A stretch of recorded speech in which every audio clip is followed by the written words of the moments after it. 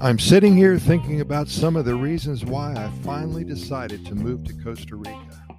There has to be something that guides people into making a decision as grand as moving from a happy, well-established life to walking literally into the unknown. Reasons too numerous to mention right now in this recording, but having said that, I remember so long ago that one of the characteristics that we admired the most about this little country and its people is how they treated their elderly. This is huge in our eyes, a systemic tradition much different than what we are used to. I know that in the USA and in Canada, after a certain age, one's parents many times are dropped off in an old age home, an extended care facility, a rest home, nursing home. There's many names for this final resting place before one dies. And once they are moved in and settled, then maybe the children come to visit on Christmas and Easter, if they're lucky.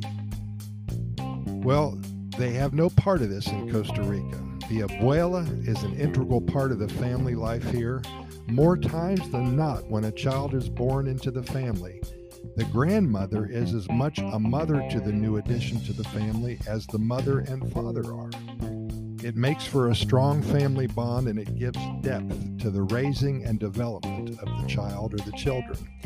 This is one huge reason that Costa Rica is such a wonderful country. Stay tuned for dozens more. We have a lot of little gems like this, and we are going to record them in the future for your listening pleasure. And we do really appreciate your listening, and keep in mind that we have recorded way over 1,800 episodes of our Costa Rica Pura Vida Lifestyle podcast series.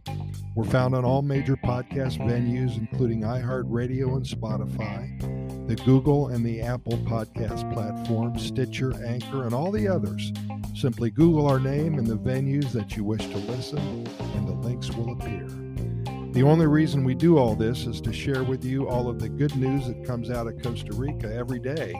If you've never been here before, then we hope to inspire you to visit. If you live here already, we hope to help you become more familiar with what all Costa Rica has to offer you right here in your own backyard. And we promise to deliver to you nothing but good news and hundreds, perhaps thousands of stories before it's all over. All about the Pura Vida lifestyle. Thanks for listening once again. We'll see you tomorrow.